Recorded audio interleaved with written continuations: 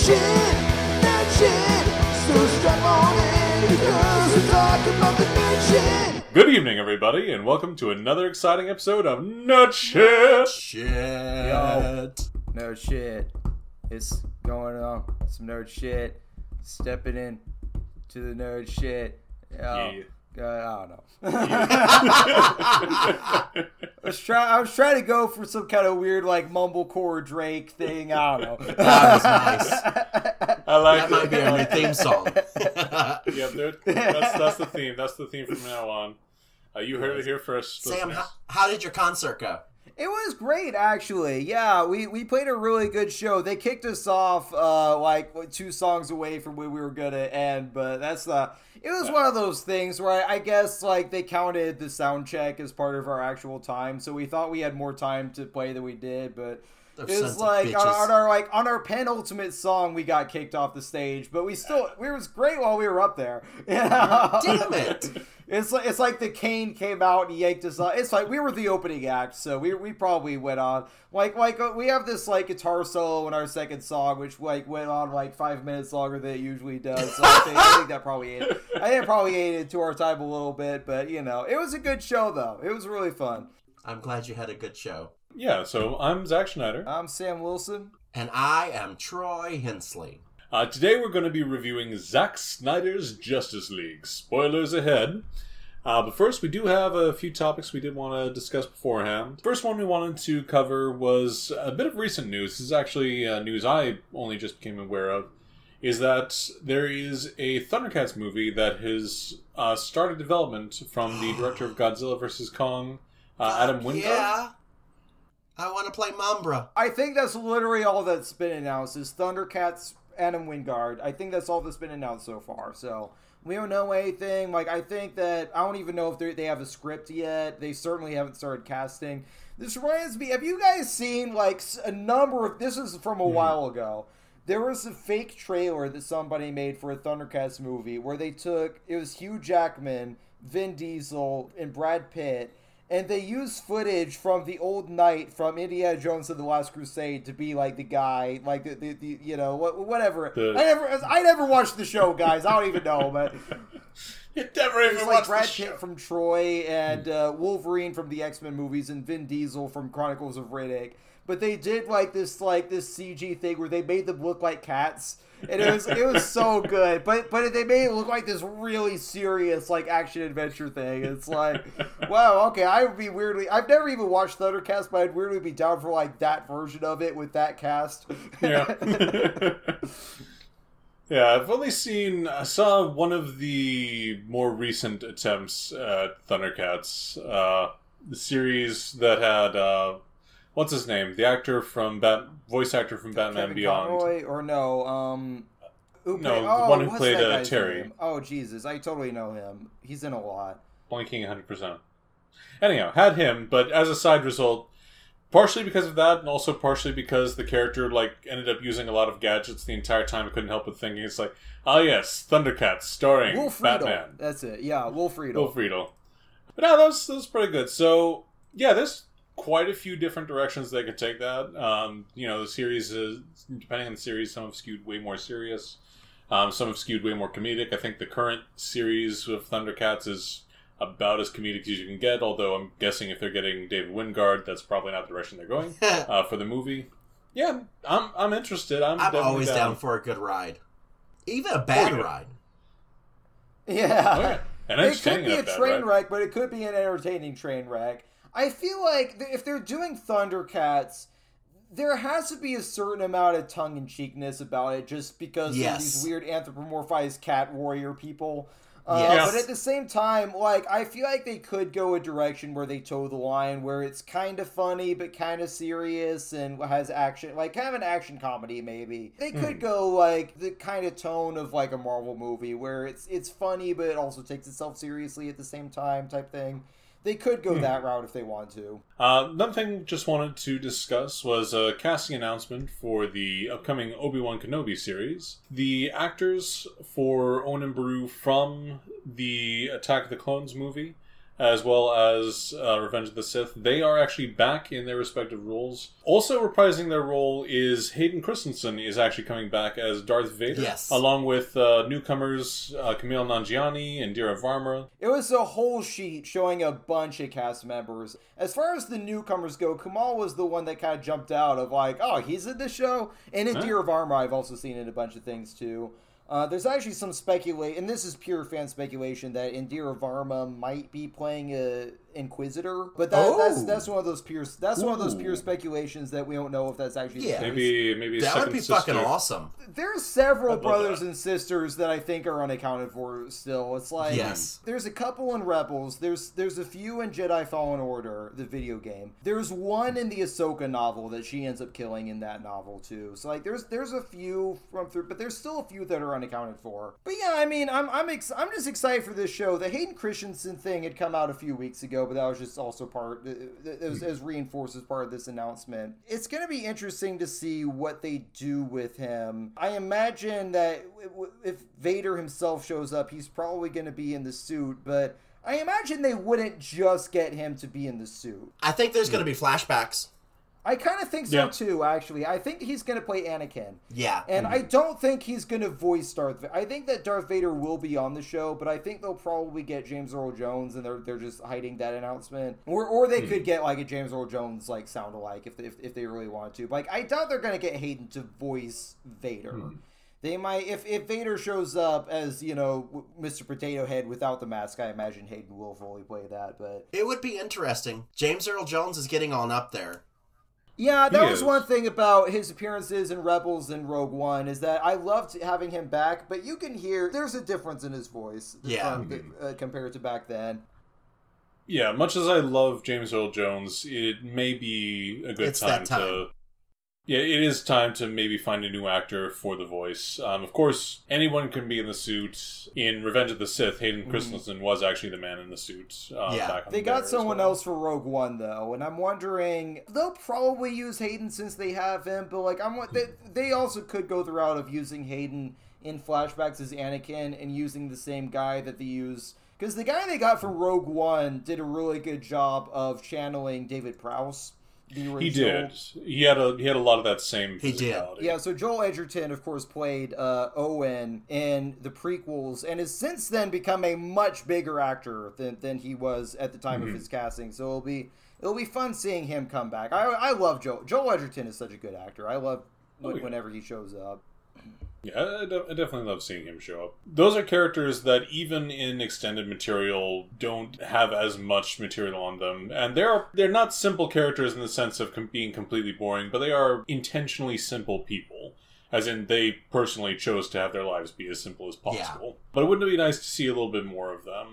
Of course, having Joel Edgerton reprise his role, him having much more experience and clearly being a more comfortable, more seasoned actor at this point, be extremely welcome to see what he does with the role now. As far as casting news, DC, who is casting in the increasingly packed Black Adam movie, we have Pierce Brosnan joining the role as Dr. Fate, which... to me, it makes perfect sense. I can, the minute I saw that, I'm like, yep, that tracks. I mean, I don't know that much about Dr. Fate, other than that he's, I guess, kind of DC's equivalent to Doctor Strange in some ways. I don't know a whole lot about Dr. Fate, but, I've heard the name, and, you're not gonna cast a guy like Pierce Brosnan if you're not planning on having him be in more movies down the line. Yeah. That's kind of my thing. I agree. He's going to be a supporting character in this movie, and then they're going to spin him off, maybe give him his own movie and have him pop up in other movies too. That's kind of my suspicion, is what they're probably going to do. I definitely think that probably both Black Adam and Pierce Brosnan are going to show up in, if not Shazam 2, then certainly Shazam 3. Because I know that we already talked about that Helen Mirren is probably playing the villain of Shazam 2, so they might be saving the Shazam v Black Adam face-off for a third movie, possibly. It'll be interesting to see what they do with Black Adam, because that's not a character I would have expected them to give his own movie, but when you've got Dwayne "The Rock" Johnson, you give him his own movie, goddammit. Yeah. Yeah, I mean, Marvel took a C-list character like Tony Stark, and he became the main character of the whole movement. So giving it to someone like The Rock, I think that's a smart step in the right direction for these movies. He's long been sort of an anti-hero, where he is fervently right by his standards. His standards and his kingdom. It's just that outside of his kingdom, he doesn't particularly care what happens to other people. Dr. Fate's an interesting mix because, much like the wizard they both got their powers from, they're both connections to the larger magical side of the DC universe, especially Dr. Fate, who I'm not sure if he's going to get his own movie, but I would not be surprised in any way to see him show up in a ton of other movies, as Dr. Fate weirdly is kind of the major supporting character in a lot of shows and movies, where he's vaguely important, but he's so powerful that he's not much of a protagonist figure. But having Black Adam have his own movie is, like, it's an interesting choice, but it actually does make sense in a way. He's a very complex character who can actually go in a lot of different directions, depending on how... Yeah, and I'm just looking forward to being, for myself, introduced to these characters, because again, like, I don't know DC the way that I know Marvel. Like, I know certain characters, like, I know the Batman pocket of DC really well, but the larger DC universe I don't really know very well. So for me, I'll pretty much be introduced to these characters, so I'm looking forward to seeing those movies as a newcomer. I'm like you, Sam, I'm excited to see what they do with these magical characters. It's just getting me giddy, because these are the actual comic book characters that I liked. Doctor Strange was my favorite whenever it came to Marvel, because I've always liked the sorcerers and I've always liked the wizards. It's why I took the path in life that I took. Seeing how this is going, I'm getting a little excited.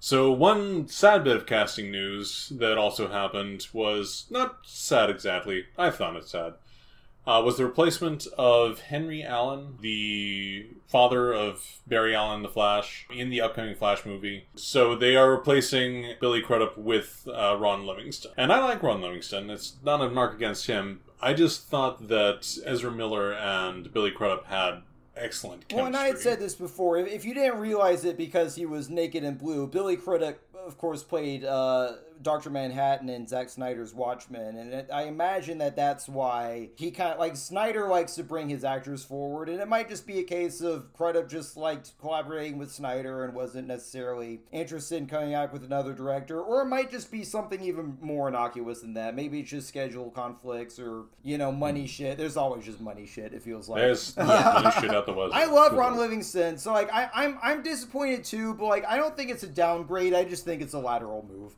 I like Ron Livingston a lot. I think he's a really good and really underrated actor, in my opinion. I love him in Office Space. I love him in a lot of the other things that he's in. He's a good dad actor. He played, what is the movie where he played Chloe Moretz's dad? It was that stupid alien movie that was terrible. The Fifth Wave! That was what it was called. Oh, yeah, that movie sucked, but... You mean we agree on something? As I said, it's not a knock against Livingston. I'm only disappointed because, again, I liked the chemistry between Ezra Miller and Billy Crudup, but Ron Livingston is a fantastic actor. I really do like him, and I am interested to see what he brings to I the bet role. in this version, Henry Allen is in prison because he was stealing fractions of a cent from his company every time a transaction was made. He finally got caught. He was jailed incorrectly because someone did burn down the office, but... Exactly. Wasn't him. So let's get to the discussion of the night. This might take a while, but it's definitely worth it, which is also what I said right after watching the movie. Zack Snyder's Justice League. First of all, I'm going to go ahead and say that just after watching it, calling it that full title, Zack Snyder's Justice League, that's very well deserved. It is very clearly a Zack Snyder movie, 100%. This is a movie that is actually pretty character-driven, surprisingly. We did, of course, go into a discussion of the previous Justice League film, had our own opinions on that. I personally felt that the characters were much better served in this cut. Calling it a cut's almost not fair, because this is practically a completely different movie. But yeah, let's discuss the first, most famous... Not the best served, but one who had a little more subtle turn in this film, the Batman. Where are the other drugs going? I lost my voice. I can't not talk like this. So, Troy, what'd you think about our man in black and gray? I think that, other than Michael Keaton, this is the best rendition of Batman ever written. I'm waiting for Sam It's Giroir's close. eyes. It's second place. It's Yeah, second place. I think. Yeah, that's what I give him. I'm Michael like, Keaton is not wow. my choice. That's where we go. Well, Christopher Nolan See, that's sucks. where we're He's, gonna fight. you know. Okay. When it comes to Ben Affleck as Batman, he can do both. Christian Bale couldn't do Batman, but he could do Bruce Wayne. Michael Keaton did the hell out of Batman, but he could not do Bruce Wayne.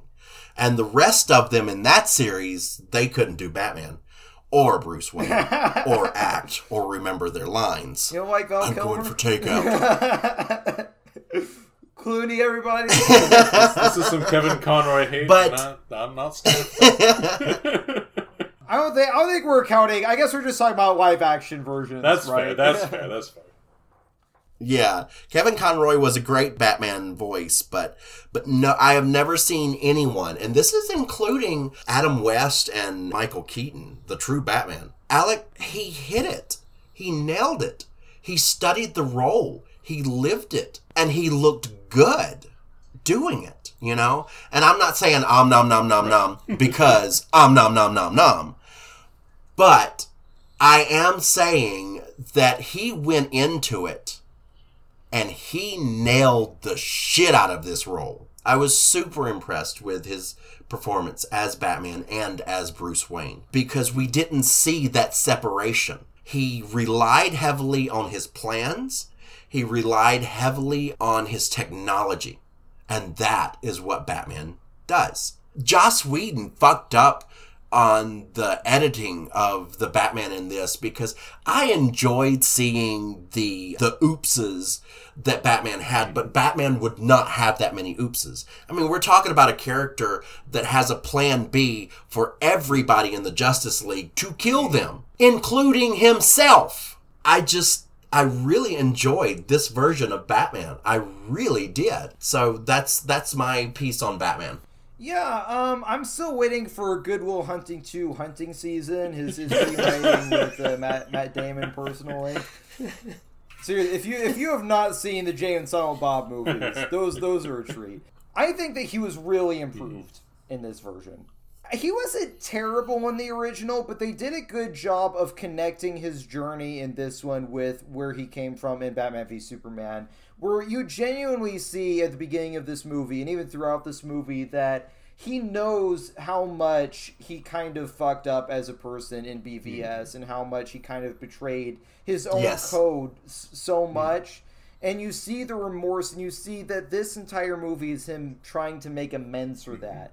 He was inspired by Superman and Superman's sacrifice, and that helped him get back in touch with the Batman that he always knew that he had to be in the beginning. He remembers why he became Batman, and he also realizes within this movie, I can't keep doing this.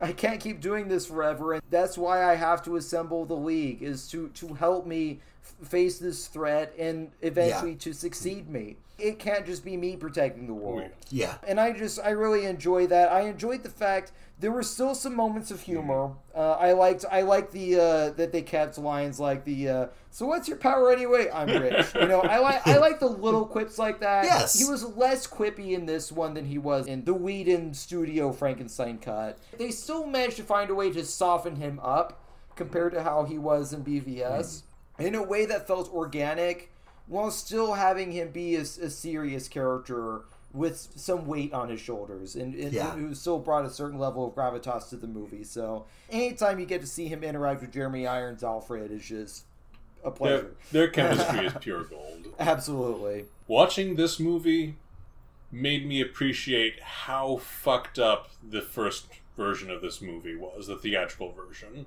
The reason for that, the scene that keeps coming back to me, is Superman's resurrection, where in the Whedon version, it's entirely Batman's idea. He's got a contingency plan he keeps referring to as the big guns.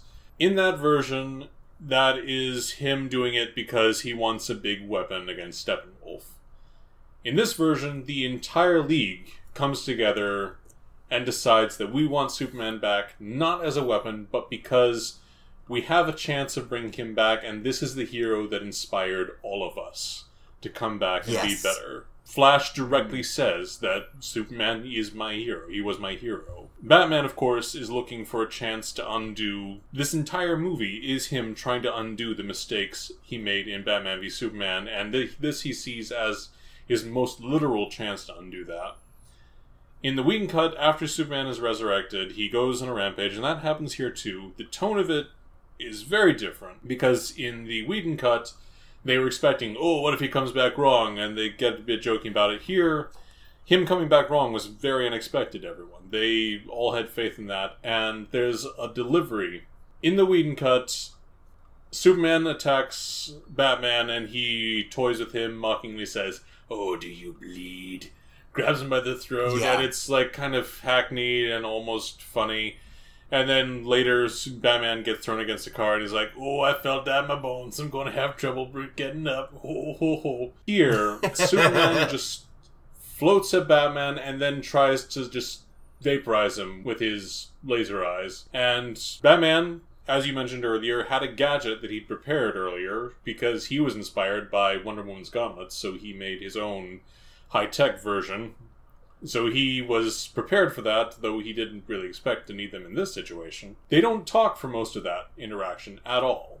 Superman just tries to kill Batman. Batman barely manages to survive using his gadgets and his wits. And he's not trying to fight back. He's barely trying to defend himself. As Superman is coming down on him, all he's saying is, Clark, no. Clark, don't do this. Not even because he's afraid to die. That's actually something interesting about this version of Batman, is he's really not afraid to die, and in fact, he's expecting it. So many times over the course of this film, he is expecting that he is about to die. But you can see, just based on Ben Affleck's delivery, the tone of the scene, that he doesn't want Clark to kill him because that's not who Clark is supposed to be. That's not who Superman is supposed to be. And that all of that was lost in the studio Whedon cut. I completely agree with you. There's one line from the Whedon cut that I actually sort of liked that was not in this cut, which was Superman saying, you won't let me live, you won't let me die. I kind of like that line, but I didn't necessarily miss it either. But so I agree. That scene was infinitely better. I missed it. Yeah. I missed that line. And I don't know, I like the way they handled that, oh, something's bleeding. Those were my two favorite lines. Overall, this is a almost perfect version of an older Batman. One who has regrets, but is back in touch with who he wants to be, and realizing that he has to get the next generation of heroes out there because his own time is very limited.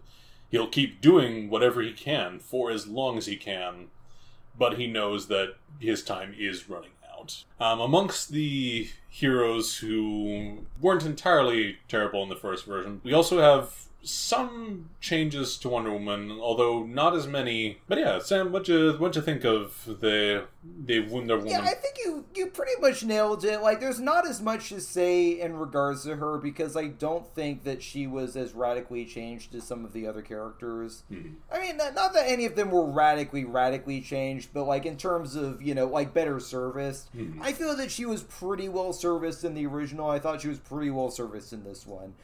Neither one is really her movie. She fills a good role within it. I just think that this movie is just so much better edited than the first one. She has the same basic introduction action scene in both versions of the people who seem like they're doing some kind of robbery, but then it turns out to be a suicide bombing. Pretty much the exact same scene in both versions. It just is way better in this version because it's better edited. Mm-hmm. And that's kind of the case of like a lot of scenes in a lot of Wonder Woman's things. It's like there was nothing wrong with the way she was portrayed in the previous one. I just think that the editing serviced her as a character a lot better this time around. That scene in particular has a couple of really good examples where The first scene as is pretty good. She breaks in, comes in on the suicide bombing, she takes out all the guards using her speed and strength, throws the bomb out through a skylight, and saves the day. But here, in this version, her punches hit harder. That godly strength is way more on display. She moves faster. When she throws the bomb through the skylight in the beginning, in Joss Whedon's Justice League, she has to jump up through the skylight. She gets to an upper floor of the building, throws the bomb, and then, barely makes it down. In this version, she jumps higher, the bomb gets thrown farther too, and she also gets caught directly in the blast, but comes away unsinged. That's actually one thing I'll keep coming back to over the course of this movie. She, among other characters, are clearly more obviously powerful in this edit. And the scenes, again, are very similar, if not exactly the same a couple of times. Hers actually received the fewest amount of changes, but as you said, they're better edited to service the characters a little better. I especially love how in this version she takes a moment after the unfortunate tourist group of kids get horribly traumatized for life. She takes a moment to, calm down and give an inspiring message to one of them, just let them know, hey, I know that man is in several thousand pieces behind me, but you're going to be okay. Which, I know that sounded facetious, but it's actually not. I actually really like that moment. Here's a number for a really good therapist. I thought her part was cut pretty well, and I noticed that there wasn't a lot added to her. It made me wonder. I was on edge that there... wonder about the woman? Yeah. Good play on words. It made me wonder about his original writing. I do like the introduction scene. It was amazing. It really, truly was. But I wanted a little more from her. I'm just so used to the Wonder Woman movies that were amazing, Sam. Amazing. The first one was pretty good. I gave it a 6. Yeah. But that's how I feel. I wanted more. I will say the one thing that I absolutely love is when they were having to fight Superman when he didn't know who he was. And he still didn't know who he was near the end of the movie. He knew who he was, but it wasn't all the way back. I will say that when they fought, she stood her ground a lot more in this movie. He wasn't completely overpowering of her.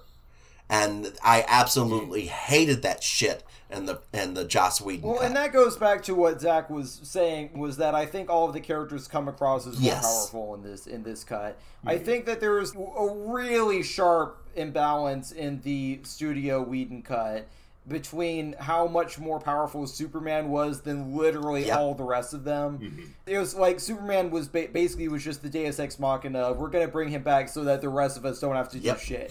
That was pretty much what it was.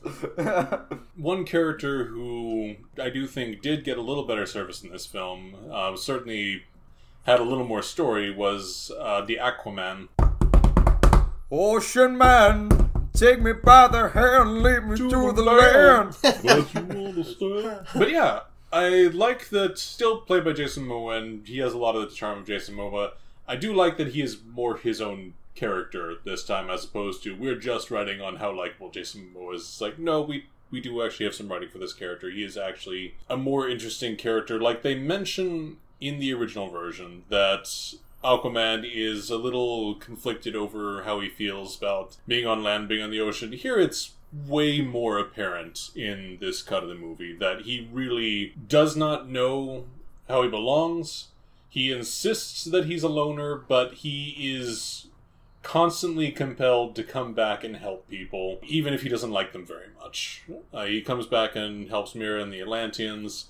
He comes back and helps a man drowning in the boat, even if his next action is to throw him in a bar and say, yeah, you're paying for my tab. I know you're like half unconscious, but you're paying for my drink, man. And I really like that he's not, even by the end of the movie, he's not 100% where he wants to be, but he has become more accepting of his dual nature and accepting of the fact that it's like, alright, I guess I am actually kind of a nice guy who does care about other people, but don't you fucking tell anyone. My take is that I think that he was pretty much the same character in both versions. I just think they went a little deeper in this cut. I don't think anything about his personality was changed. We just learned more about him. This is still the broiest Aquaman of all time. You know, like, again, I think for the most part, most of the new characters that were introduced in this movie felt pretty like, we'll get to the Flash as well. Like, I think that most of these characters felt pretty consistent throughout both cuts, that we just find out more about them, and it's just better editing. I mean,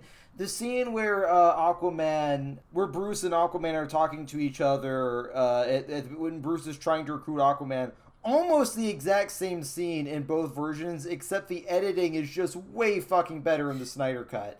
And just the scene where the Scandinavian women start singing their ocean lament, and then Bruce just looks and Aquaman's just gone, and there's just like a ripple of water where he once was. It was so much of a cooler way for the character to kind of disappear. And like, I know it lasts like 5 minutes and is overindulgent, but I love the Scandinavian women. I'm just saying back here, it's like, this is so Zack Snyder, and I'm just embracing how Snyder it is, you know, which is kind of how I feel about this entire movie. I actually love a lot of what he does. This movie is super indulgent. This movie is Zack Snyder, like, going as hard as he can. For the most part, actually, I think it works out, and I like that, but yeah, you do have this scene. It's like, this is super cool. It should probably be like 2 minutes shorter, but I just feel like they screwed him over so hard with that original cut that they just owed it to him to let him do whatever the fuck he wanted to at this point. That's fair. After screwing him over so hard. Again, well, I'll come back to that. Yeah.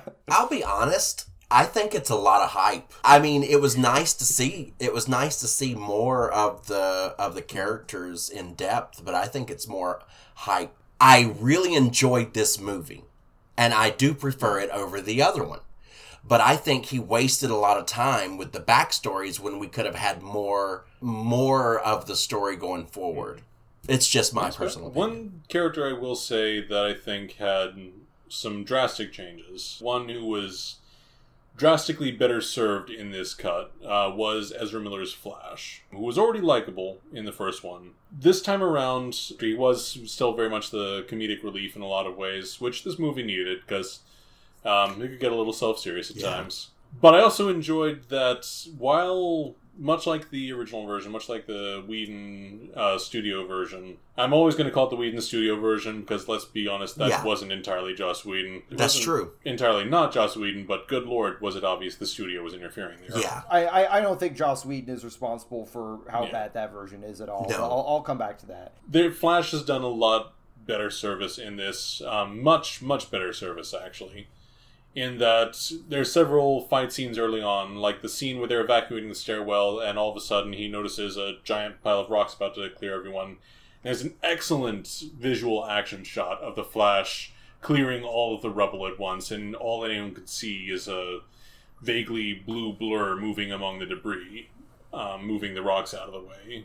And there's a couple of other moments like that. The first scene demonstrating his super speed, where we see why he has to be so careful, and one of the reasons that he's uncertain about his abilities is that he's moving so fast that a single touch shatters glass, that simply running down the pavement will shatter the pavement around him, so every single move he makes at that speed has to be incredibly gentle. I mean, it's because Windows no longer supports Flash. That's the real reason, yeah. I love the subtlety of how much that shows both how powerful the Flash is, his potential, and also showing who Barry Allen is. He is a man who has such incredible power, such incredible speed, and such incredible restraint with that. And one of the best scenes in the movie, a scene that I actually keep coming back to just because I love it so much, is in the climax, where all of a sudden the heroes fail. They simply don't stop the Doomsday device in time, and everyone dies.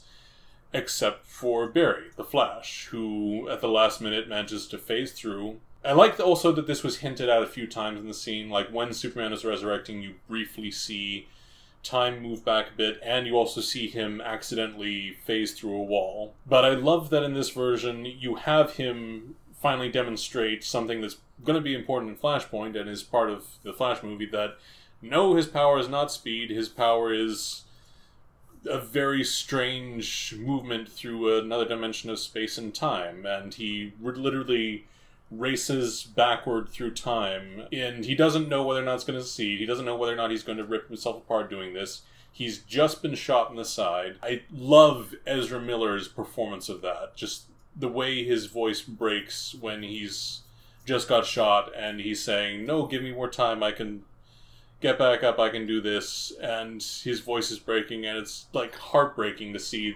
just how serious he's taking the stakes, even though he's in no condition to be doing any of this.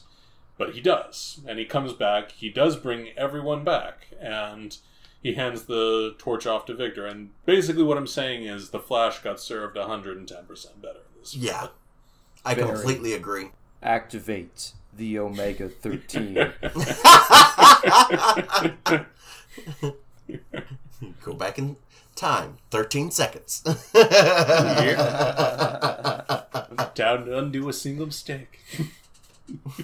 I agree with you, Zach. That scene where he's going back in time is one of the best scenes. Yes. Like, there are a lot of scenes I love in this movie, but that was one of the best scenes in the movie. Certainly I completely the best agree. like Flash scene.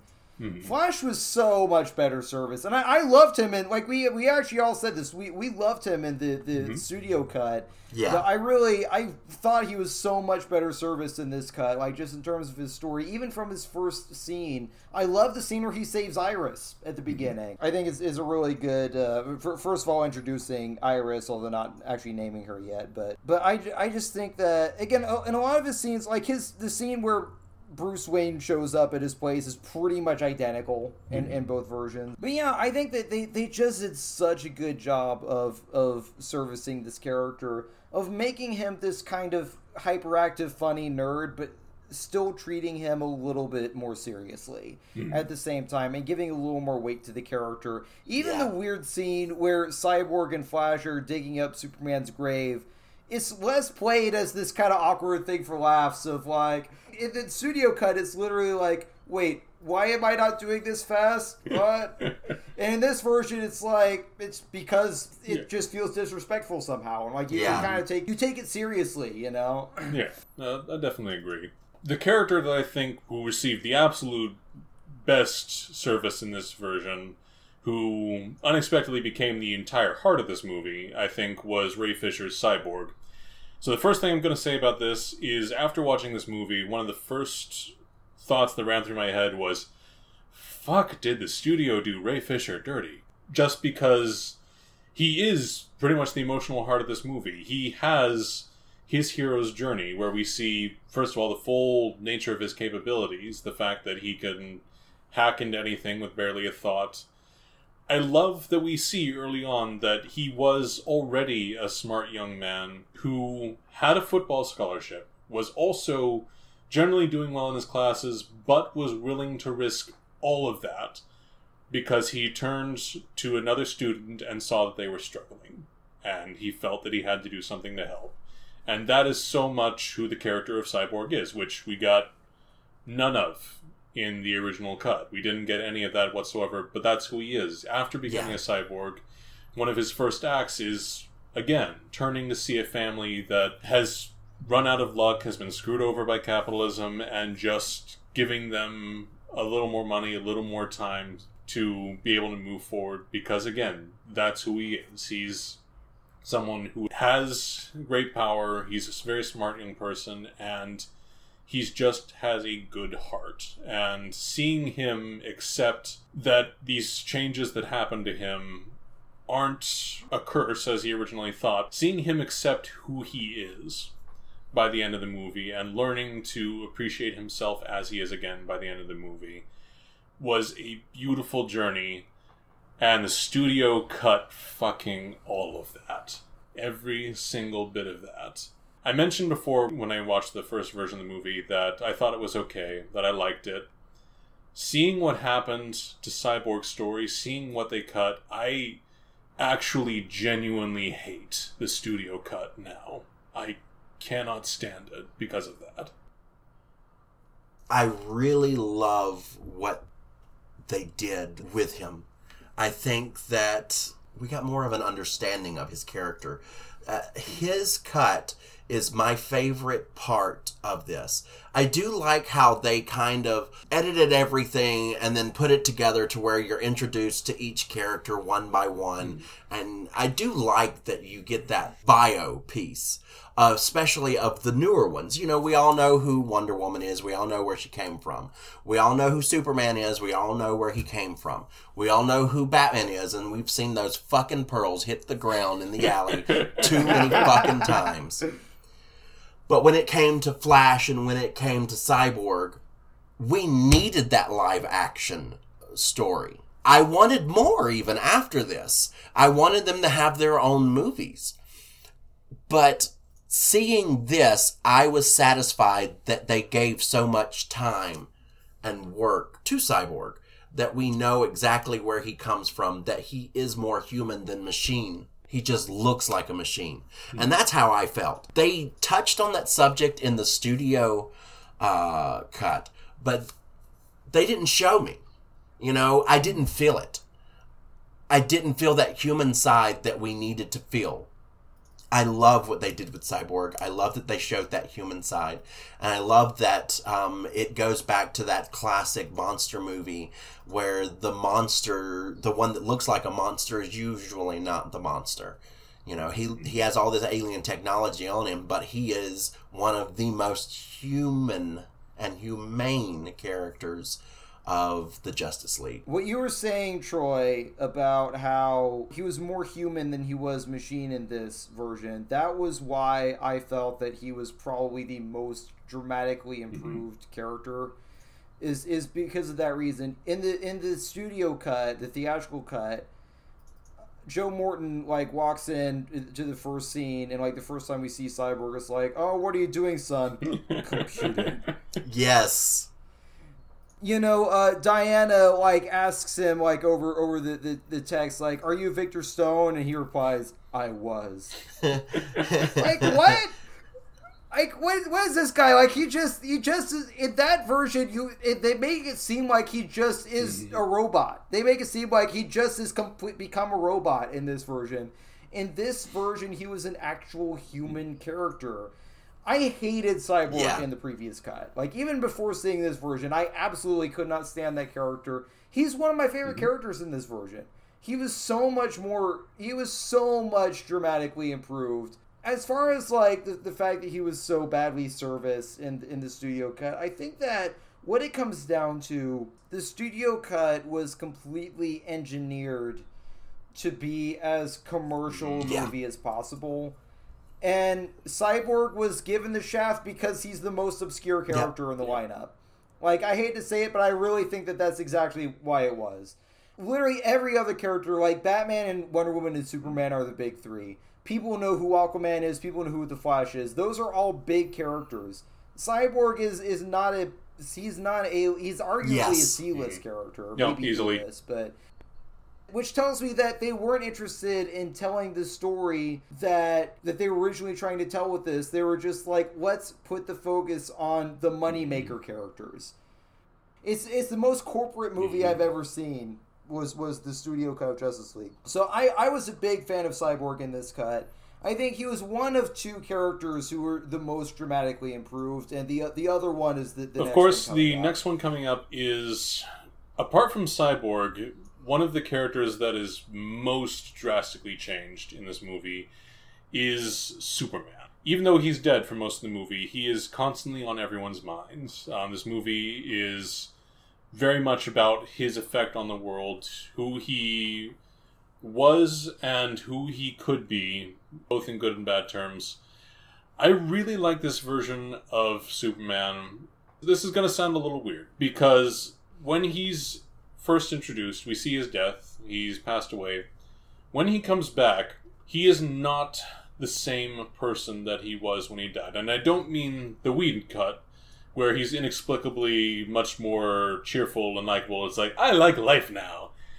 There's clearly something wrong. He did not 100% come back. And we see that a little bit when he gets aggressive in the attack scene, but actually throughout the rest of the movie, he's off. Yes, he's not 100% the man who went to the ground.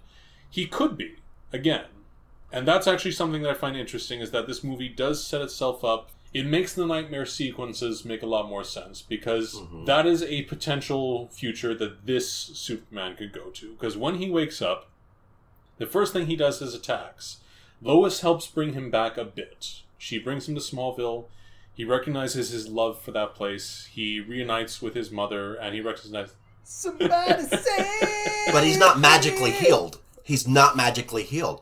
There's still a darkness in his eyes. When he decides to go back to the Kryptonian ship, he subconsciously chooses a darker suit. When he's fighting with Steppenwolf, does it come in black? He is more brutal than he has been in any fight scene before. Yes. Remember that Lex Luthor threatened his mother. Zod threatened his mother, his planet, his family, and he was forced to kill Zod in the end. But that decision broke him, and he didn't want to. Steppenwolf hasn't done a damn thing to Superman. Like, sure, he knows what the stakes are. He knows that he's planning to destroy the world. But personally, Superman hasn't been hurt by Steppenwolf at all. But their fight, very much quotation marks, it's one-sided. It's not a fight. It's a beatdown. Is incredibly brutal. He lasers off one of Steppenwolf's horns. When it's clear that Steppenwolf is out, he's out of the fight, he's down, he is still beating on him and wailing on him and laser-eyeing him. Yes. This is not a Superman who's okay. This is a Superman who is teetering on the edge, who is on the precipice of either becoming the greatest hero in the world that he used to be, or going down a much darker path and becoming the monster that Batman feared he could become in Batman v Superman. The direction Superman goes in this movie, I think, retroactively makes Batman v Superman a better movie. It's an interesting direction that shows where this story was going. The end of this story is going to be the battle for Superman's soul. I love these changes, and Henry Cavill does a fantastic job of selling this the whole time. But it does service to the character to show both what he was and also showing just how much they could lose even with him back. Yeah.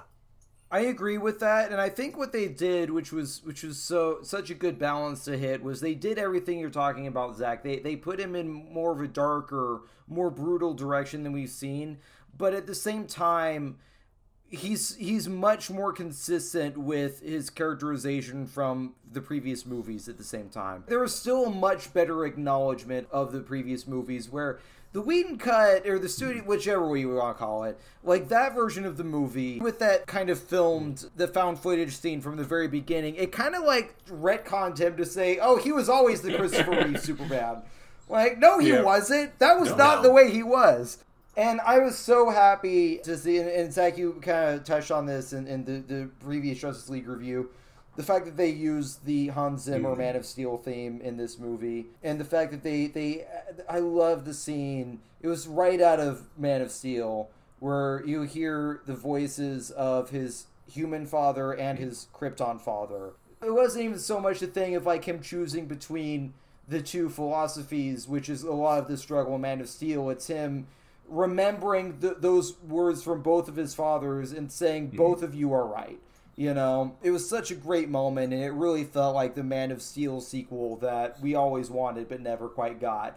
It felt like a little taste of that. Okay, so for Superman, I'm not a Superman fan. Actually, me neither. I'm really not. And Zack Snyder's Superman, I'm not a fan of that at all. See, that's the one version of Superman I love. The problem actually, is that his character kills so easily without being provoked. He killed Zod, and he didn't have a reason to kill Zod. In the scene where he killed Zod... He did. I know that you two are making faces, and Superman has this one rule. No choice. He had no reason to kill Zod. He could have stopped him without killing him. I come from that. Now he has a reason to be a shitty person. But he is darker. It's like you said, Zach. He is much darker. He is more torturous. And it's not that he's careless. He kind of enjoys beating on Steppenwolf. Now, Wonder Woman is a character If she thinks that she's got to kill you, she's okay with that. But she comes from a different background, and she believes that sometimes you do have to kill to make the world a better place. I don't have the beliefs of Wonder Woman. But I do understand that there are characters like that. I have played characters like that. So I understand there are those with that mentality. But there is a darkness in his eyes. There is a confusion that you see from the very beginning where he is resurrected to the very end. And even in the very end, you see that confusion and you see that darkness, and he doesn't know what's going on. I love that. And I thought for the first time, Zack Snyder got this version of Superman correct. And I like it. It goes back to that, can Superman become their enemy? And we know how it'll work out. He'll become the bad guy, and then they'll talk him back into being the good guy, blah, blah, blah, yada, yada, yada. If they make those movies. It may not be Zack Snyder making the movies, but they have too much of an opportunity to make that money, and money speaks. if a studio thinks, we can make a lot of profit off of this franchise, they're gonna greenlight it. There's one thing we know about Warner Brothers: they are absolutely willing to take a 180 turn in the middle of the stream to follow the money. They were probably driving that Evergreen ship when it got stuck in the canal.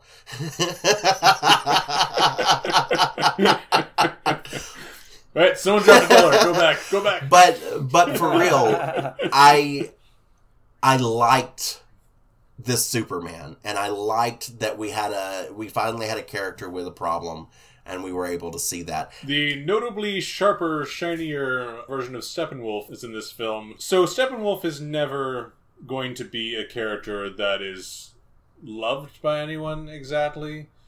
When he was first announced, I was like, who's Steppenwolf? This movie does not really change the fact that he is a punching bag for the protagonist to hit. He is a big, dangerous punching bag.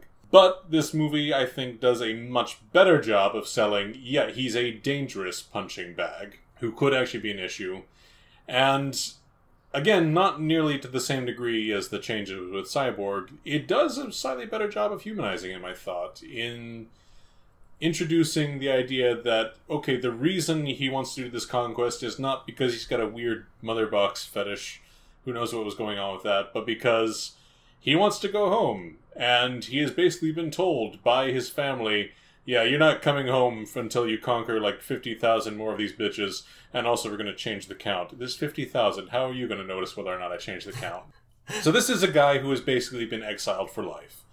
He wants to go home. He knows that he has no chance of it whatsoever. So he is on a job.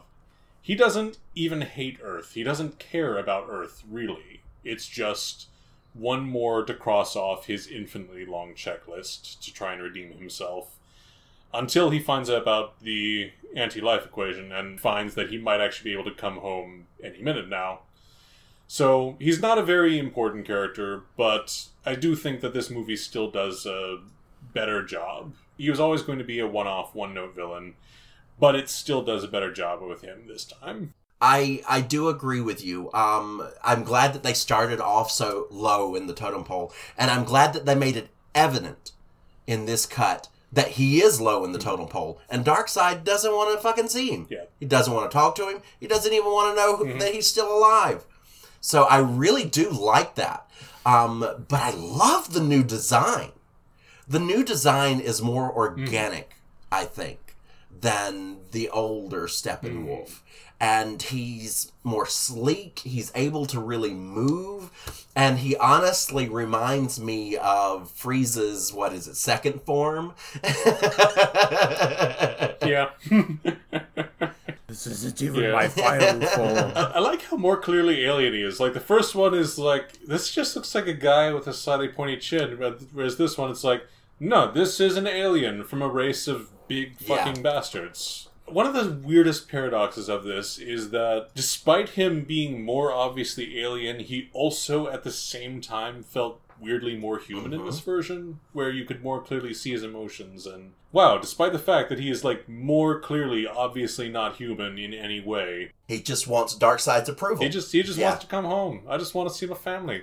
My family's psychopathic, but you gotta love your folks. Steppenwolf is never going to be a fan favorite villain. No. He wasn't, like, outstanding to me, but I think they did a better job. You pretty much nailed it, Zach. He was more intimidating in this version.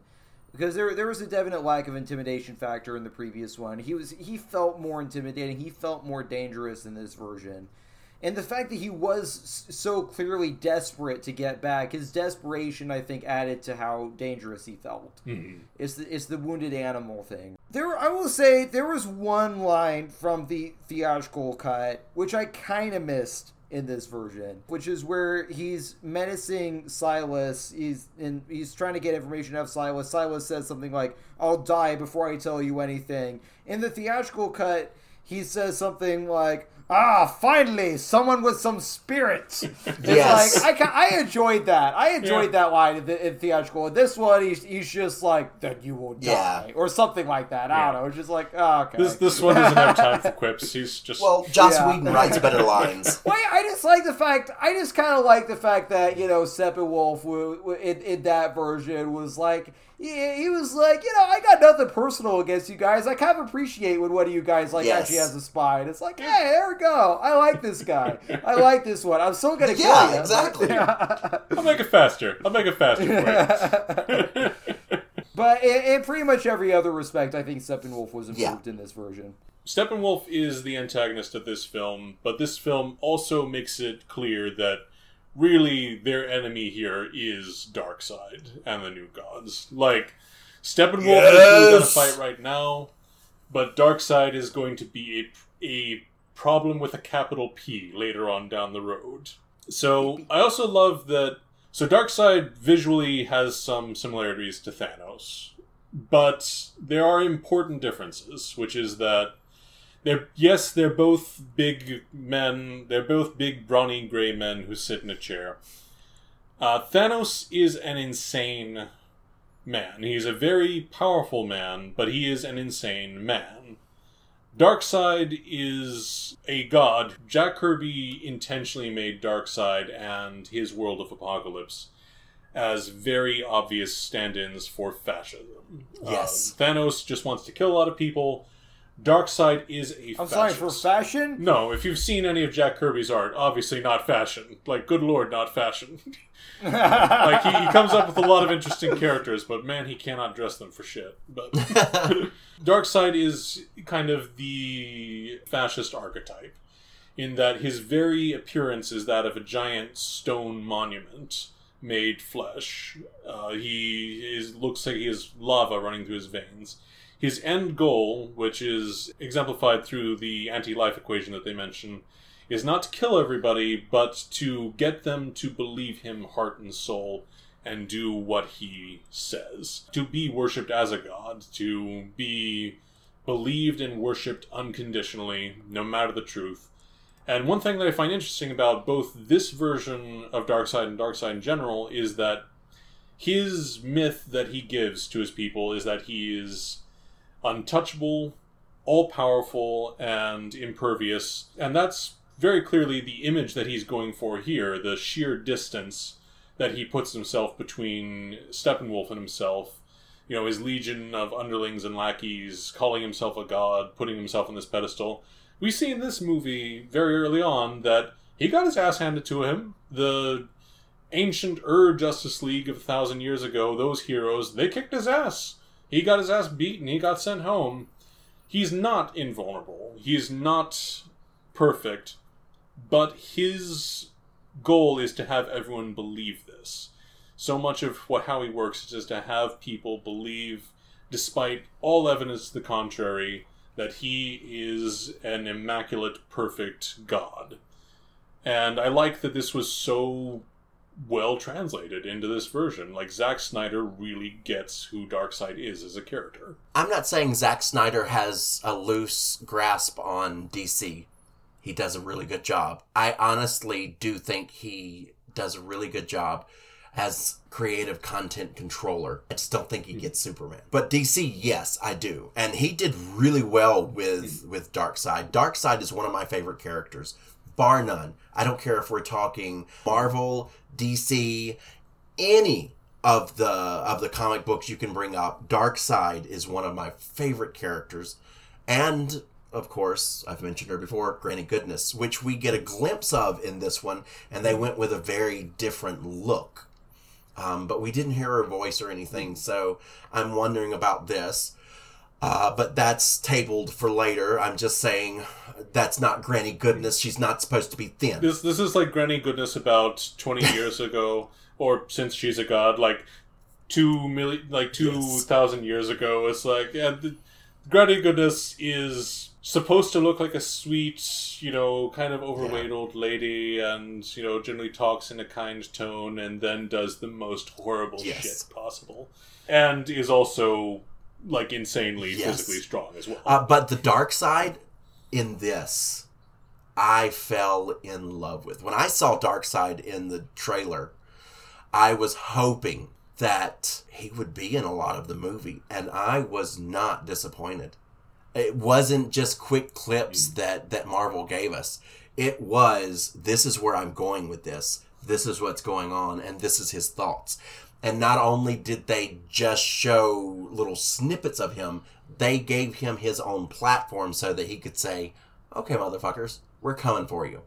I will say that the whole thing with him forgetting where he left the equation, it's like, come on. Do you have dementia? Did they beat your ass so bad that you don't remember? It's like, come on. Fuck, where did I leave that? Oh, shit. Hey guys, do you remember what planet we were on when you know what? Never mind that. Forget it. When you got your ass beat headed to you? That's actually probably why Steppenwolf got banished, is like he directly mentioned, it's like, oh yeah, the planet where you got your ass handed to you? Alright, you're fired. You're done. Yeah. I don't know. That's my biggest complaint. I don't know a lot about Darkseid. Again, not being a DC guy. There were two things that I had seen him in. I saw him in the animated movie Superman and Batman Apocalypse. I had seen that movie. That's an okay version. I saw Justice League War. That's a terrible version. That doesn't demonstrate the character at all. So my only take on Darkseid was that he's kind of just the ultimate big bad for the Justice League. Which is kind of my take from this movie. It's like he's just the ultimate big bad. It's like he's a bad dude. He just wants to do bad things. Like he wants to take over the universe. He was in more of the movie than I expected. I thought it was just going to be a brief cameo, but like he was actually in more scenes than I expected for sure. So I'd be curious to see what they do with him in the future. This movie also spent.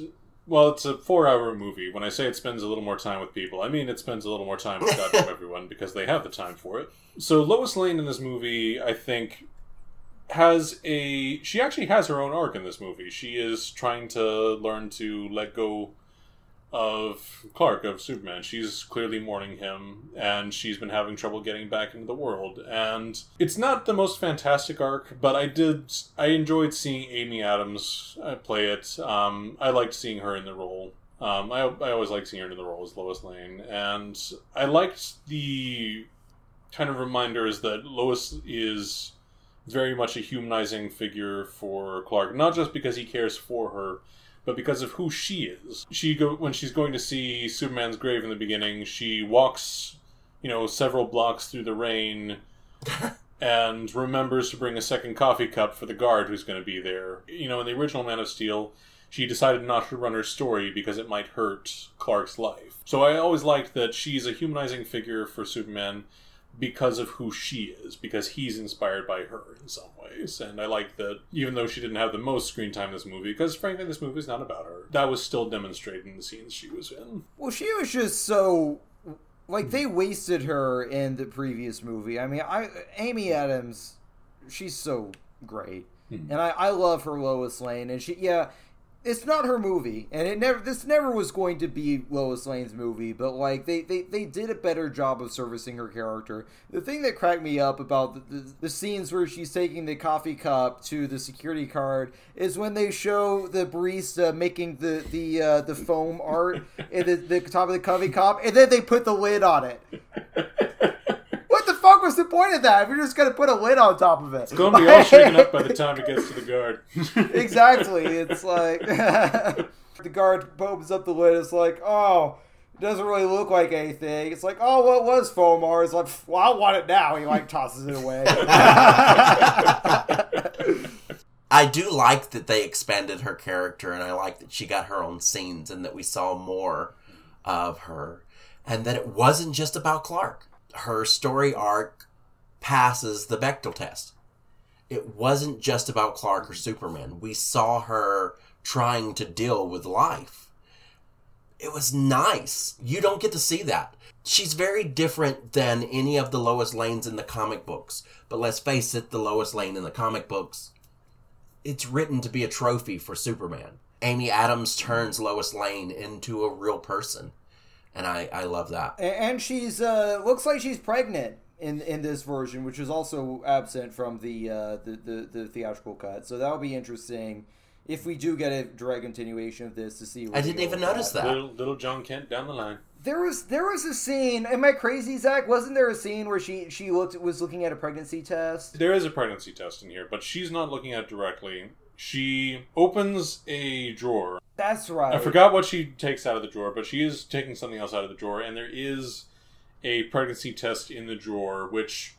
I took that as an implication to suggest that she was pregnant and that she had just... It probably was. The movie actually doesn't 100% say either way. It doesn't show a positive pregnancy test, but it does show that she had the pregnancy test in there, and that she at least suspects she might be. If nothing else. Yeah. Oh yeah. I didn't notice that. But you're absolutely right. It was there for a reason. I don't want to talk too much about what Snyder said outside of this because, I'd much prefer to have the movie on its own merits. But from what I can tell, Snyder did mention that at some point he was going to, at least briefly, have Lois and Superman's son appear in another film. And he talked a little about his plans with that. So I'm 100% certain that was meant to imply that she was pregnant, or at least suspecting at the time. And right next to Lois, we also have Martha. Hey, Zach. Yeah? Why'd you say that name? Why'd I say that name? Why'd you say that name, man? Why did you say that name? It's his mother's name!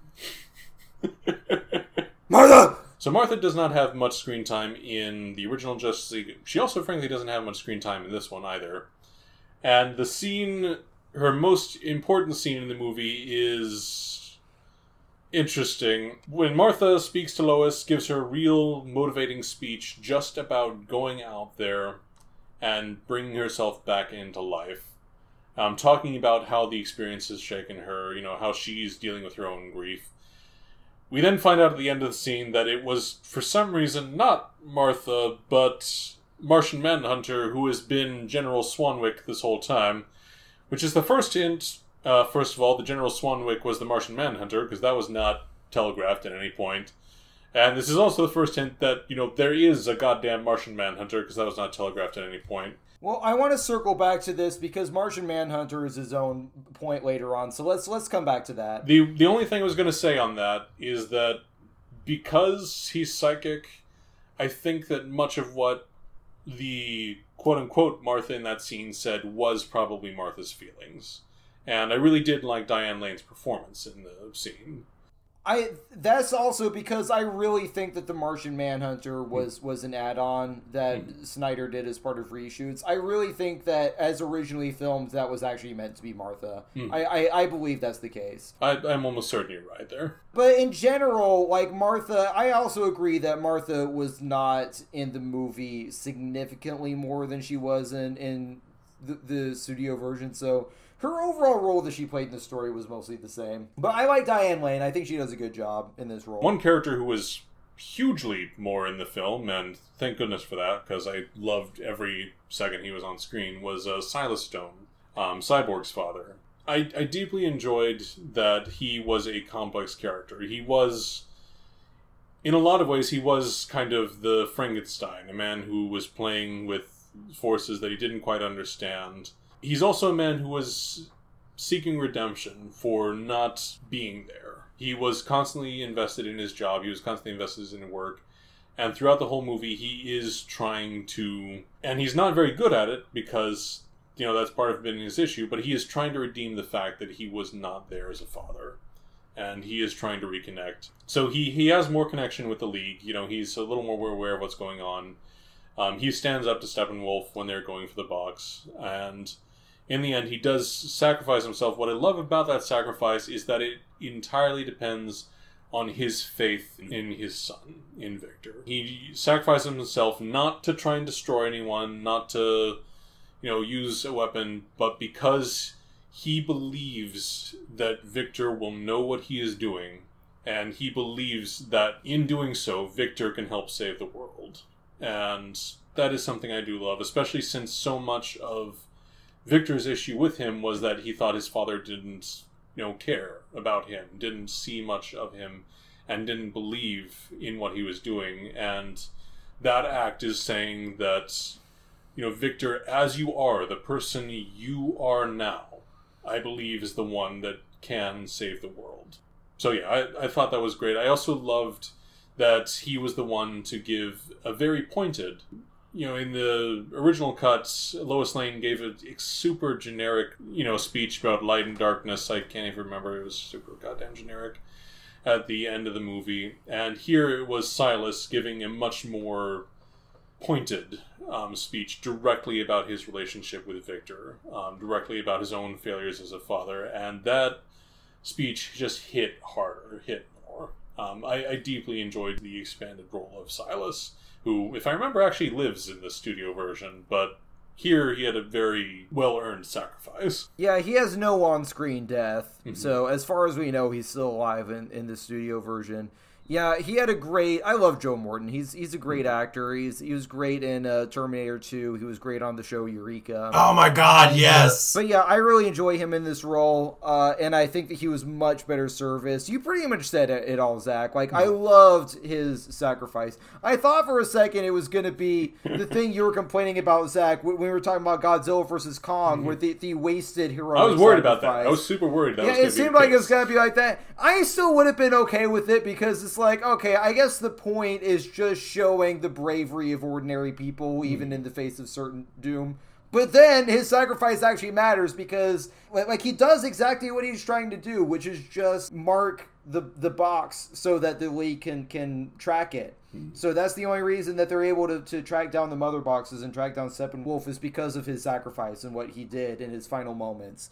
So he was a great character, really well played. Well, that's what Joe Morton is known for doing.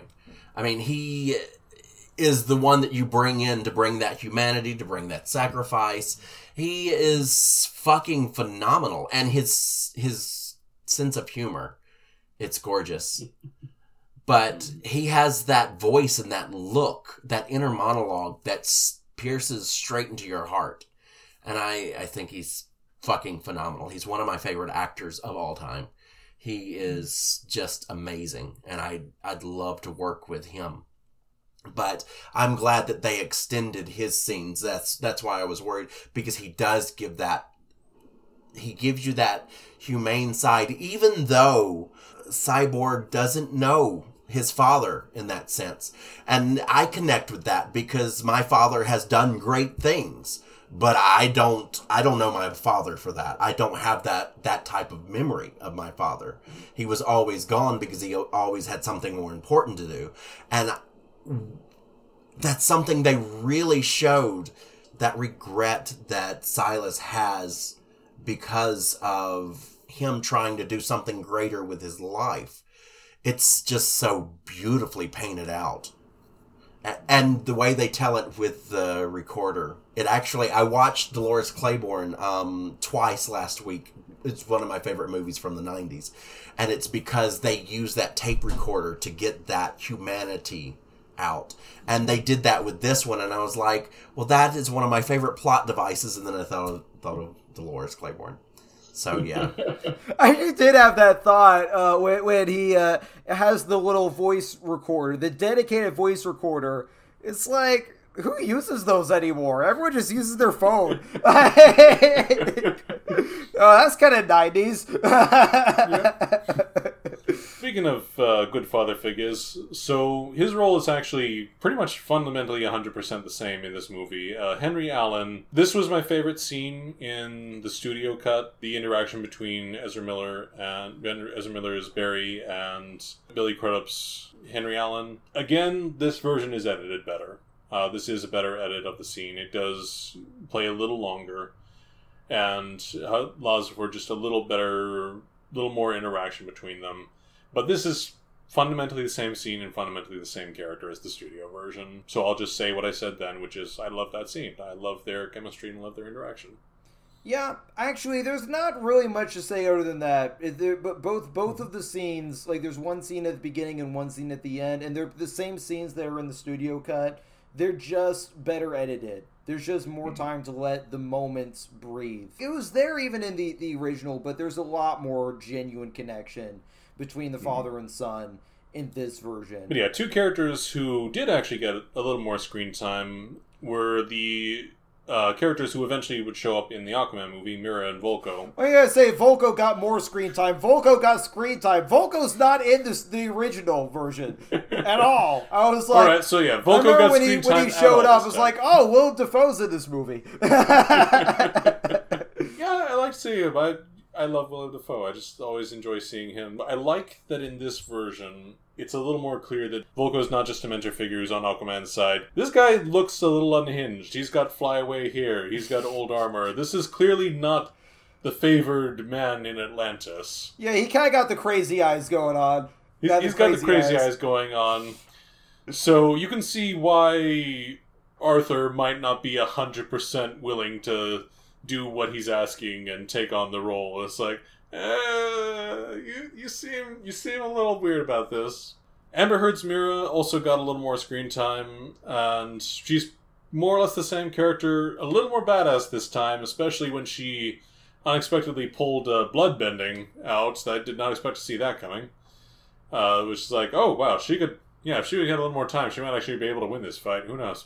I was completely surprised that Mira didn't say that Aquaman had beat her, and he really didn't. Right. So yeah, the problem of who the actress is, I don't respect Amber Heard at all. I don't, and I would 100% be fine seeing her recast. Everything I have to say about Mira is like, the writing for the character and the decisions made for the character were a little more interesting this time around, but fuck Amber Heard. I'm gonna leave the Amber Heard thing out of this for now. One thing I'll say about Mira is that she had a weird kind of pseudo-British accent in this version, which I didn't remember her having in the original, and certainly not in the Aquaman movie.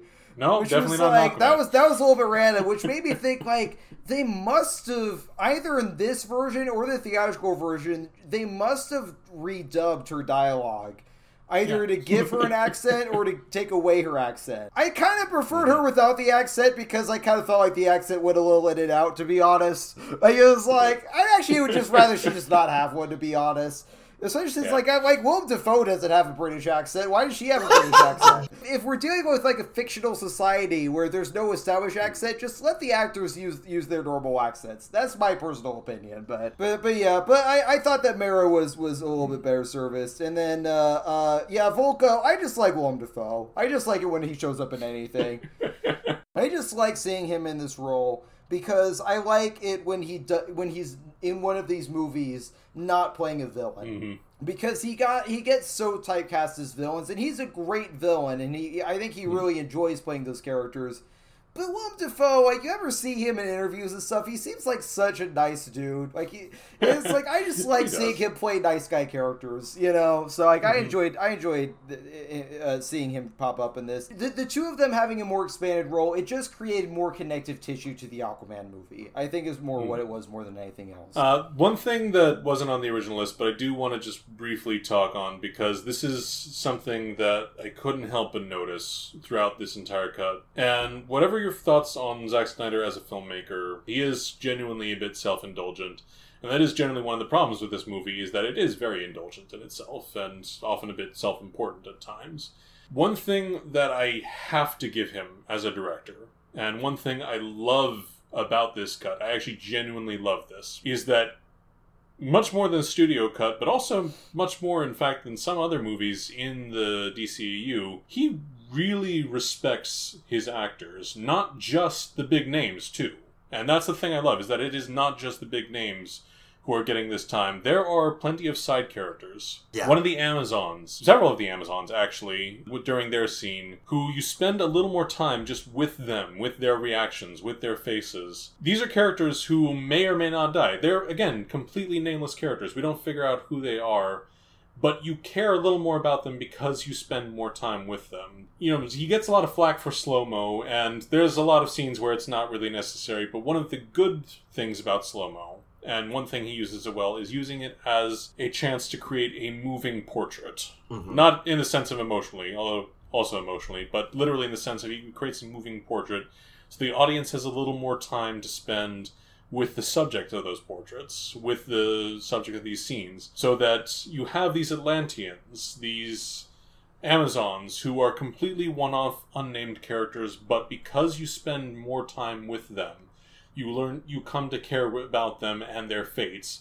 And because they're one-off characters, their fates are unknown. You don't know what's going to happen to them. They might, and some do, die horribly. I love that Zack Snyder trusts his actors and really respects the work of his actors. Again, not just big names, but all of his actors in this movie. And that's just something I really enjoyed seeing in this cut. I think that was well said. I don't have anything to add to that. I think that was well said. Yeah, I agree. But we touched on this a little bit earlier, so some of this, and I think a lot of these scenes were probably actually ones that he had reshot. This movie was the formal introduction of the Martian Manhunter into the DCEU.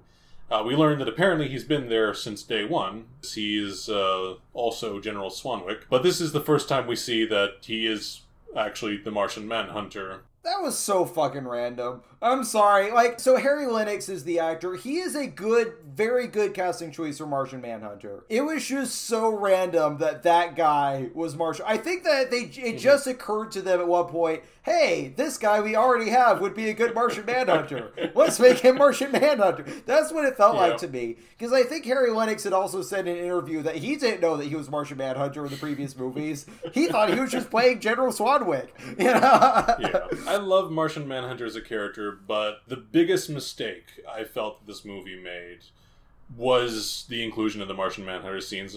This is Zack Snyder's cut. This is him throwing in everything that he wanted to, everything that was cut. But for the purposes of this film telling its story, Martian Manhunter scenes were both unnecessary and just fucking weird. They were just completely out of nowhere, and honestly, they should probably have been cut. And again, I love Martian Manhunter. It's just they did no work setting him up earlier, and his appearances are just random as hell, as you said. It's random, but it was a good surprise for me. I liked it. I liked what they're opening up more of the characters that way. They're bringing in the Martian Manhunter, and with the Martian Manhunter, we're gonna see more of the lanterns and stuff like that enter. So we're just seeing this broad universe come together. So it was random. I completely agree, but at the same time, let's do it. Maybe we can get a Martian Manhunter movie. I'd be down. My overall thing with it is I think that it made it work. I actually agree with you, Zach, that from an objective standpoint for this movie, I think the scenes were very unnecessary.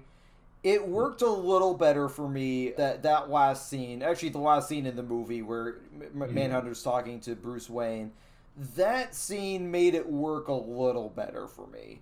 Because at least we're starting to explain who this guy is. Because the previous scene, imagine watching that having no idea who Martian Manhunter is. That is so confusing. I could see somebody watching that be like, wait, was Martha Kent an alien the whole time? I'm just like, imagine somebody watching that just be completely what? Think about it. Have you ever seen Martha and Swanwick in the room at the same time together? Exactly. Got a point. Exactly. No, so that part was really confusing. But then they kind of explained a little bit who he was. I still think that it wasn't really. It kind of went back to the whole thing of it was very self-indulgent. But again, I have mixed thoughts on how self-indulgent this movie is. But I'll circle back to that when I talk about my kind of summary of the movie. But But I largely agree with both of you. But I do think Harry Lennox is going to be a great Martian Manhunter, and I hope they bring him back. I agree. Absolutely. So, one scene as well that we've mentioned quite a few times that this movie has a few scenes that are pretty much the same, but are much better edited or have subtle changes to make it work better. What surprised me was that the Deathstroke and Lex Luthor scene was not a Studio Whedon edition. I always thought it was. I thought it was too. It seemed like such a weird studio edition, but an almost identical version of, again, better version of the scene plays out in this movie. The way it played out, the characters were acting and saying things that felt more like what they would say. Yeah, I just don't like that Lex Luthor. I don't think he makes a good Luthor. Most people don't. He would have been a phenomenal Joker, but he fucking sucks as Lex Luthor. I go back and forth on this version of Lex Luthor, and I said this in the BVS review, that I just felt that my main problem with it was just, as an actor, I felt Jesse Eisenberg was just in a different movie from everybody else. Yes. That was the problem that I had with it. I didn't mind the writing of Lex Luthor. And I think that in this movie, even, Eisenberg is still playing it the same way, but he feels a little bit closer to a traditional Lex Luthor. Just in this one scene. Like, it feels like he's just headed more in that direction. I still think that this scene just fundamentally didn't need to be in the movie. Nah. So what it actually was a tease for the Ben Affleck Batman movie, which is not happening. You know? Yeah. So it's just like, okay, they could still maybe do something with this if they do any kind of continuation of Ben Affleck's Batman, which I hope they do, but we'll see what happens. But I think that the scene wasn't necessary, but it definitely worked better. It made more sense again, with the characters. Like, it didn't make any sense in the original why they're just like, oh, we're going to make our own Injustice League. Lex Luthor and Deathstroke versus Superman and Wonder Woman. Okay, no, actually, this is a horrible idea. Welcome to my He-Man Woman Hair Club.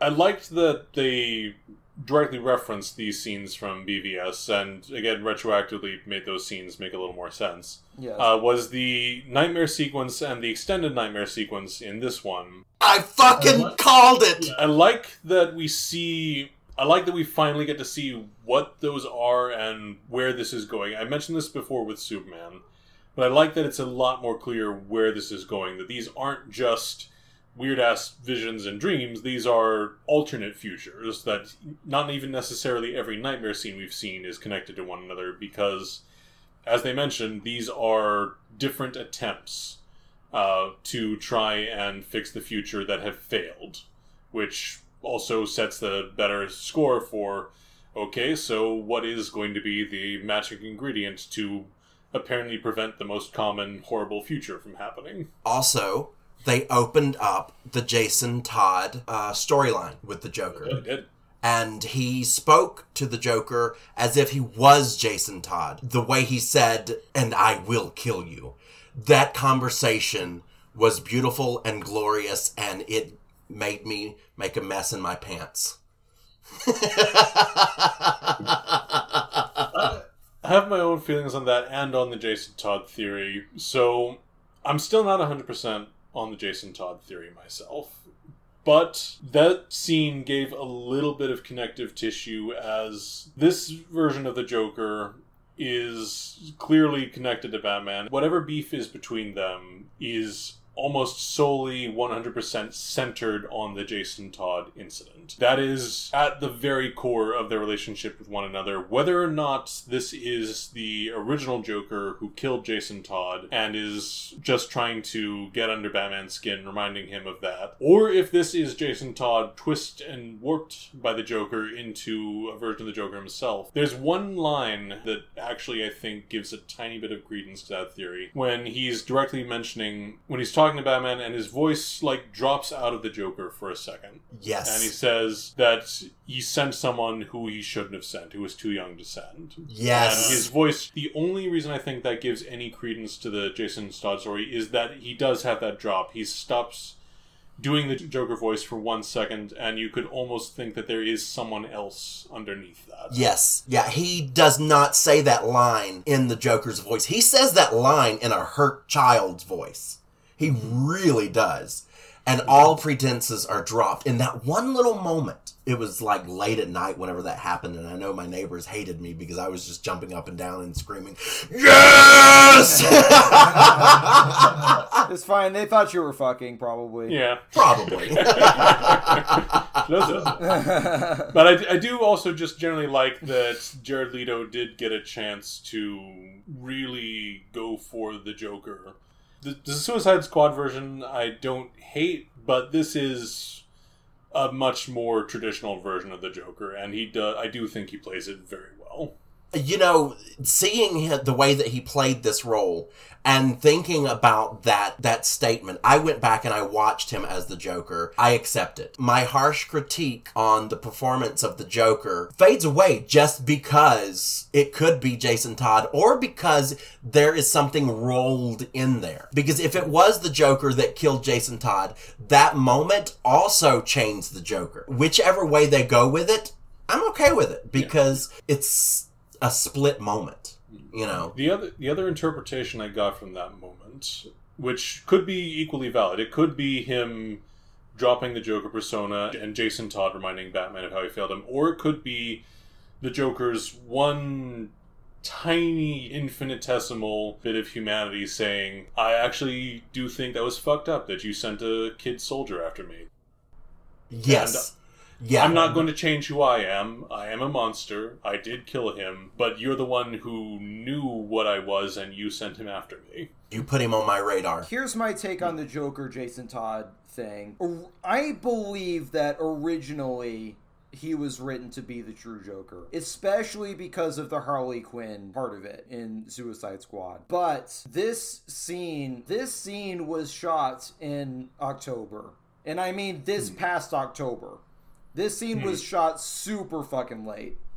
I think that Snyder and anyone else who worked on this movie were very much aware of a lot of the fan theories that have been happening about this Joker. And they're like, you know what? We're going to give you guys a little something. And purposely do it in a way where you can interpret it either way. So that people who think that this is the true Joker can still think that it's the true Joker. And people who think it's Jason Todd, here's a little bone for you guys. Here's a little something for you guys. Because I really think that moment you're talking about, Zach, it really felt like it was done with an awareness, a self-awareness of the Jason Todd Joker theory. I completely agree with you. I enjoyed seeing this kind of weird post-apocalyptic Justice League 2 of like just it's like Batman, Flash with a little mustache, which I enjoyed. Mira, which was interesting, Cyborg, and Deathstroke, which was really interesting seeing Deathstroke on that team too. I was also just happy for Joe Manganiello because like they really screwed over Joe Manganiello of like you're gonna get to play Deathstroke and you're gonna be a major character in all these movies and then nothing. You know, he's in like one shitty post-credit scene and then that's it. So I'm glad that they brought him back for this, and I hope that they bring him back again because he's a great actor and I think he's going to be a great Deathstroke. This was a really enjoyable scene. I also think that it technically was unnecessary for the movie, but again, it's what we'll kind of come back to. I do think that the movie objectively should have ended at the end of that Silas speech when it kind of fades to black. I think that should have been the end of the movie. And I think any of these three scenes, you know, the Martian Manhunter thing, the Deathstroke Lex Luthor thing, and the Nightmare scene, as I actually really enjoy these scenes, especially the Nightmare scene. I think it's a really cool scene that I really enjoyed. It didn't need to be in the movie. But at the same time, again, we'll kind of get... I'll kind of circle back to that when I talk about my overall thoughts on the movie. You shut your whore mouth. I still like the scene a lot. It just doesn't have anything to do with the movie that we just watched. I'll come back to this. I'm just playing. So now it is time to give our final thoughts on our overall scores on the movie. So Troy, what are your thoughts on the Zack Snyder's Justice League? All right, so given that the hype is up, and I will tell you that I love this movie as much as I do because of the hype. I watched it twice, but it's well written. They take out some of the best lines, in my opinion. And it's nice having the background for Cyborg and for Flash and even a little bit for Aquaman. It was nice seeing Willem Dafoe. Everything that they put into it, they put a lot of hard work into it. I don't know if there's actual deleted scenes left over after they poured this into it. I highly doubt there's a single deleted scene. I think they put fucking everything into this movie. I do.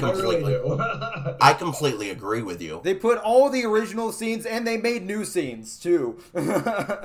Overall, I really like this movie. I have to give it, even with all the flaws that I see. And granted, I did say a lot of it is hype. And I am on that hype train. I can admit that. But I have to give it a 9 out of 10. Because I thought it was very well done. And far superior to the studio cut. So what I thought about this movie, I mentioned before that my thoughts on the studio cut changed drastically after watching this movie. What I have to say about this movie that I love about it is that whatever anyone's thoughts on Zack Snyder's overall talents as a filmmaker, whatever complaints you can make about how self-indulgent he is, how self-important he can get at times, how there were scenes in this movie that maybe shouldn't have been in there just because they didn't make much sense in time. One thing that really was driven home the whole time I was watching this movie, and that I absolutely loved start to finish, is that Zack Snyder really cared about making a good movie. He cared about the material he was working with. He believed in the material that he was working with. He cared deeply about his actors, and he respected their abilities to affect the scene through the subtlest of details. And again, as I mentioned, not just the big-name actors, but all of his actors. He deeply respected their ability to make a scene. The editing in this version is really well done. These characters are beautifully translated. They are beautifully shown. The worst thing that I have to say about this movie is that, again, he's a bit indulgent, which just goes back to the central thing, is that he believes in what he made. So that's a good flaw to have, in my opinion. Yes, it does get a bit excessive at times, which is why I'm not going to score this perfect, but I'm going to have to agree that I'm going to give this a 9 out of 10, because this is not just an attempt to make a superhero cash cow film, big summer blockbuster. He is genuinely trying, and I think in a lot of ways succeeded to make a superhero epic, a real, well-made story. Yeah, my first thought after watching it was the motherfucker made a Greek epic, a Greek saga. That's how I felt. I actually said something very similar, that this was a myth. This movie was a Greek myth. Here's the thing. If you've been listening to this podcast up until this point, you know by now that I am actually a genuine Snyder fan. I love Zack Snyder. I gave both Man of Steel and BVS 9 out of 10. I think that this movie is completely self-indulgent. There are several scenes that don't need to be in the movie, but here's the thing. They fucked him over so hard the first time around with this movie that they pretty much owed it to him to put whatever the fuck he wanted to put in this movie. This wasn't just him making his version of Justice League. This was him giving us a taste. This is what my series would have been if you would let me continue it.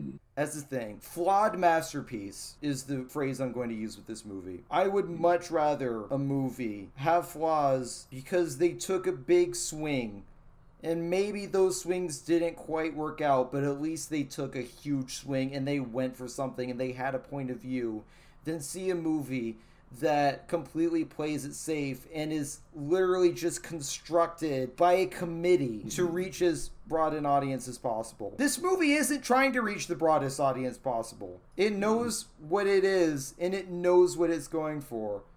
And it knows the people like me who are Zack Snyder fans are gonna eat this shit up. This is my favorite movie in the DCEU. This is one of my favorite DC movies. This is one of my favorite superhero movies. It's a 10 out of 10. I agree. If the biggest problem with this movie is that there's too much of it, I'd rather have that than not enough. I think it was a love letter to the fans. That's how I felt. Absolutely. 100%. I love how self-important it is. I love the weirdness that it's in a 4:3 aspect ratio. Every bizarre thing about this movie, I just eat up. I really do. But that's me as a Snyder fan. The only movie of his that I hate is Sucker Punch. That's the only movie of his that was shit. Oh, it's awful.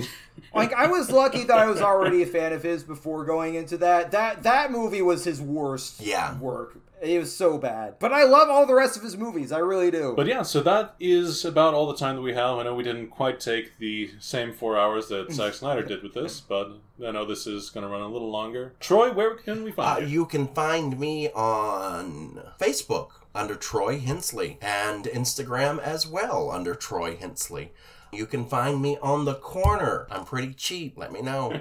And Sam, what's your deets? Yeah, you can find me on Instagram at scwilson_actor. That's SC for cats, WILSON_ACTOR. Yeah, I'm an actor, director, writer, video editor.